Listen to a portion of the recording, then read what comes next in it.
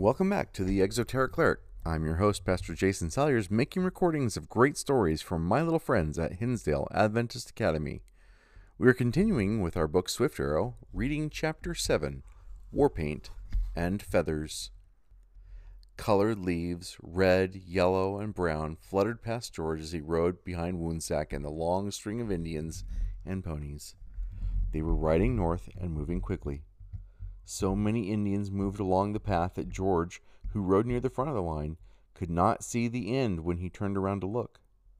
The farther they went, the more unhappy George became.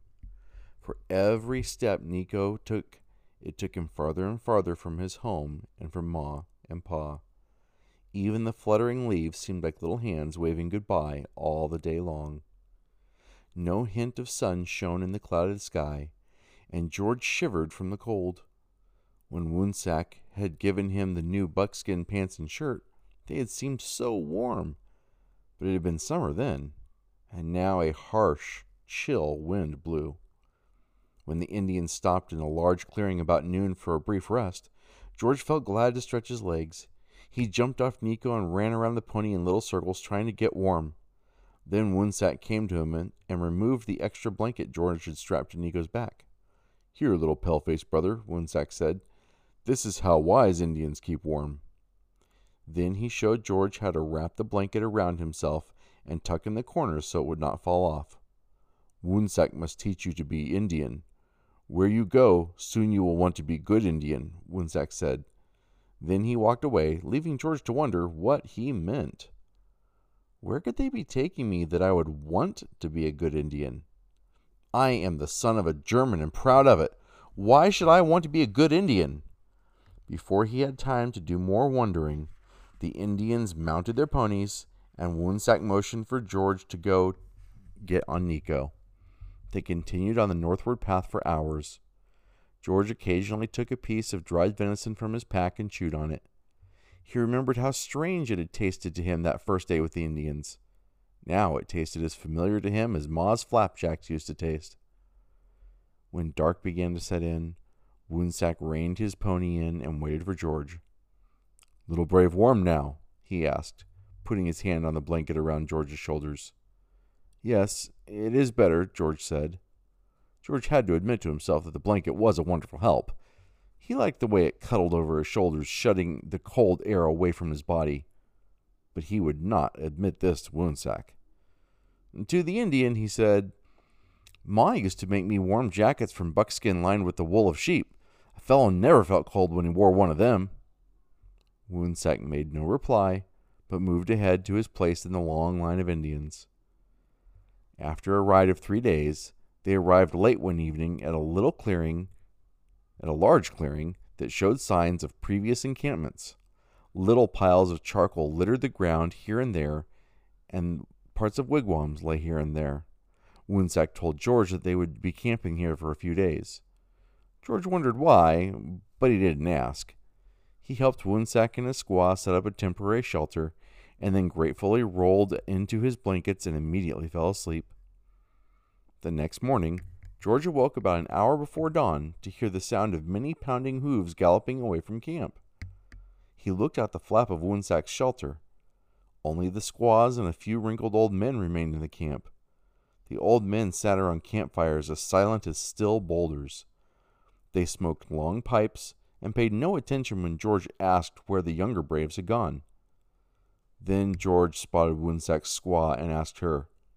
"Pale-faced boy, help me make fire and not ask so many questions," she said sternly, and George meekly obeyed. After George ate stew that the squaw had boiled over the fire, he decided to take Nico for a brief ride around camp. He walked to the area where the ponies had been left and called for Nico. But Nico did not appear. Then he whistled his usual whistle. But still no Nico. Why, they must have taken Nico with them. Now George felt lonelier than ever. What had caused them to go and leave him there with the squaws and the silent old men? Then a few days later, as unexpectedly as they had gone, the braves returned. They rode into camp, laughing and talking loudly. The ponies carried huge bundles that reminded George of the ones that had carried goods from the stolen.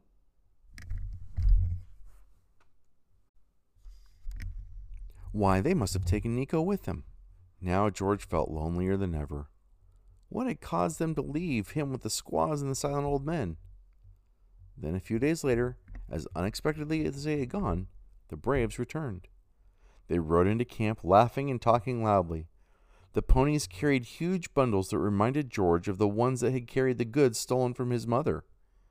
As the Indians unloaded them, he discovered they contained many things that only settlers could have made. Copper pots, pretty china, some of it broken now, men's and women's clothing, and the usual assortment of stolen silverware, clocks, vases, and candlesticks. Why, they've been on a raid and have stolen this stuff from some poor settlers, George thought.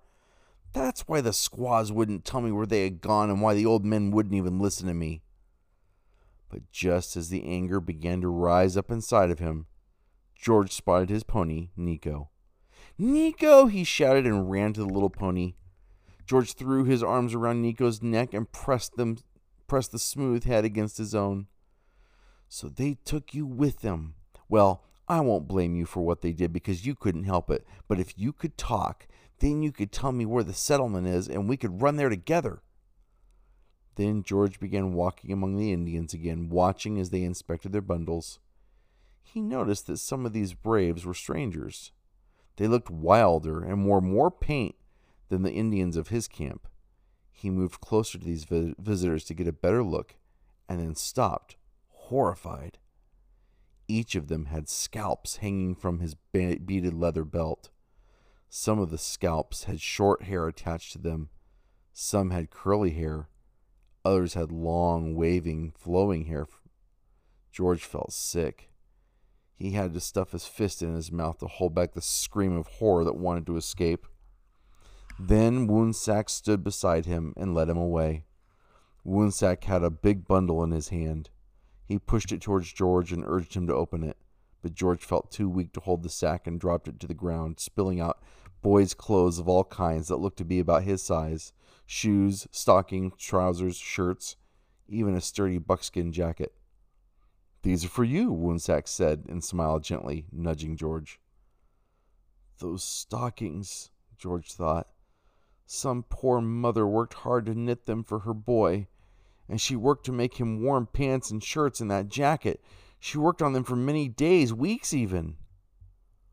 Woonsack picked up the jacket and put it around George's trembling shoulders. Suddenly, George was filled with anger like he'd never felt before. He flung the jacket from his shoulders to the ground. He cried out in sorrow and kicked the bundle of clothes with all of his might. The Indians around him stopped their work and stared at him. Some looked surprised. Others looked painfully displeased, especially the visiting Indians. George looked around at the strange Indian faces and knew he had to escape. He began to run from them, heading for the woods, tears streaming down his face. He heard pounding footsteps coming quickly behind him, and he tried to run faster, but instead he stumbled over the big roots of a tree and fell. Now strong arms grabbed him from behind and hit him several hard blows across the head. George put his hands up to try to protect his head and kicked his captor with both feet. Then the warm blanket was pulled from his shoulders. With a mighty twist, George pulled free of the strong hands and turned to face an angry Indian, whom he recognized as one from Woonsack's tribe. "I don't care!" George screamed at the Indian. "I don't want your dirty old blanket anyway. I hate it!" The Indian just threw the blanket over his own shoulder and dragged struggling George back to Woonsack's shelter. George immediately took off the beaded moccasins and threw them with his whip and belt at Woonsack's feet. His Indian friend looked at him sadly, but did not say a word. Not knowing what else to do, George then stepped inside the shelter and lay down to sleep. But cold winds blew into the shelter, and George could not sleep for shivering. He had no blanket to wrap himself in, and his shirt and pants were not thick enough to keep out the cold. He tried to think over what had just happened, but sleepiness finally overtook him. The next morning, George woke up to find his blanket, moccasins, whip, and belt laying by his side. Woonsack must have brought them in to him. Now he felt a little ashamed for the way he had acted, but he continued to think about it. he decided he had done the right thing. At least these Indians would know that he hated killing and stealing.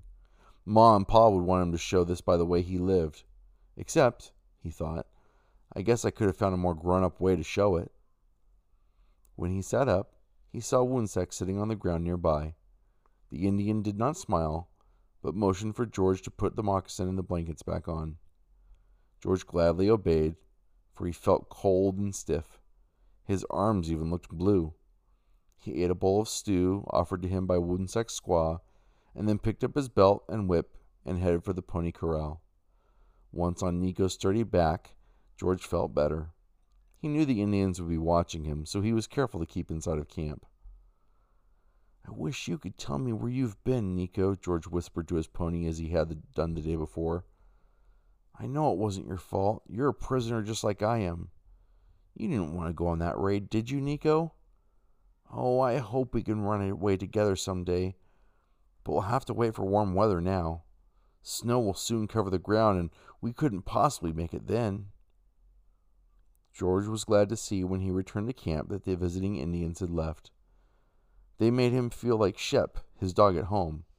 Every time he saw war paint and feathers, George wanted to snarl and growl. The Indians broke camp again the next morning, and once more George found himself riding miles each day from sunup until long after sundown. Now Woonsack used the time they traveled to teach George some more of the Indian language. They spent long hours together each day going over and over and over the Indian words. George learned fast, and soon he would be able to understand almost anything the Indians said to him, and to their surprise, they could understand most of the Indian words he spoke. Sometimes, when he saw that George had grown tired of riding, Woonsack would take him aside and point out something interesting in the woods. He showed George how the squirrels stored food in holes in big trees for the winter. He pointed out the caves where bears slept for the long winter hibernation. One time, he led George into a little lake. Trees had been felled across the water. George looked at the stump and asked if someone had been there to cut down the trees. Perhaps a white settler has been here, George thought. Maybe Woonsack will trade me for some warm blankets or a few animals. No, little brave, Woonsack said. No man did this. Look at the right bank of the lake. What George saw was a big mound of branches and dirt with a little animal moving about on it. George had never come across such an animal before. It had a tail shaped like a flat shovel, and it was busily working mud into the walls of its lodge. As quietly as a leaf falls, Woonsack crept forward, close to the animal. George followed. This must be a beaver, George decided. Pa had told him about beavers and how they would build homes and dams across water and mud and tree branches. Little Animal is building his own wigwam, Woonsack whispered. He will live there with his family. Once more, Woonsack turned and quietly walked back through the trees. George turned to go too, but this time he stepped on a fallen branch and it crackled. George looked quickly at the beaver to see if he had scared it. At once the animal looked up, poised and alert. It eyed George for a second, and then dived gracefully into the water. Day after day, the Indian party continued to travel. George grew sore from riding long hours, and when they did stop to rest once or twice a day, he could hardly walk. At night, after it had grown dark, they hastily made camp, building fires around which they all crowded to get warm. If a hunter had been lucky that day, they ate boiled squirrel or rabbit, or turkey roasted over the fire. Sometimes they even had fresh roasted venison. But other days, when luck had been poor, they had to satisfy their hungry stomachs with the black dried venison and roots pulled from the forest. George usually felt so tired he would collapse into his blanket as soon as he had eaten and fall asleep. And often he would dream the same dream. He would see himself running as hard as he could along the paths through the woods. After a while, he would come to paths that looked familiar and realize they led home to his settlement. Then through the trees he would spy the smooth, peeled logs of Pa's cabin. He'd run toward it with trembling hands and unlatch the wooden yard gate. As he ran for the cabin door, it would start to open, but at this point, George always woke up. Realizing that it had been a dream, he would lay still in the open air, shivering from the cold, he would quietly cry himself back to sleep. That's all for Chapter 7. Join us tomorrow for Chapter 8, Son of Chief Big Wolf.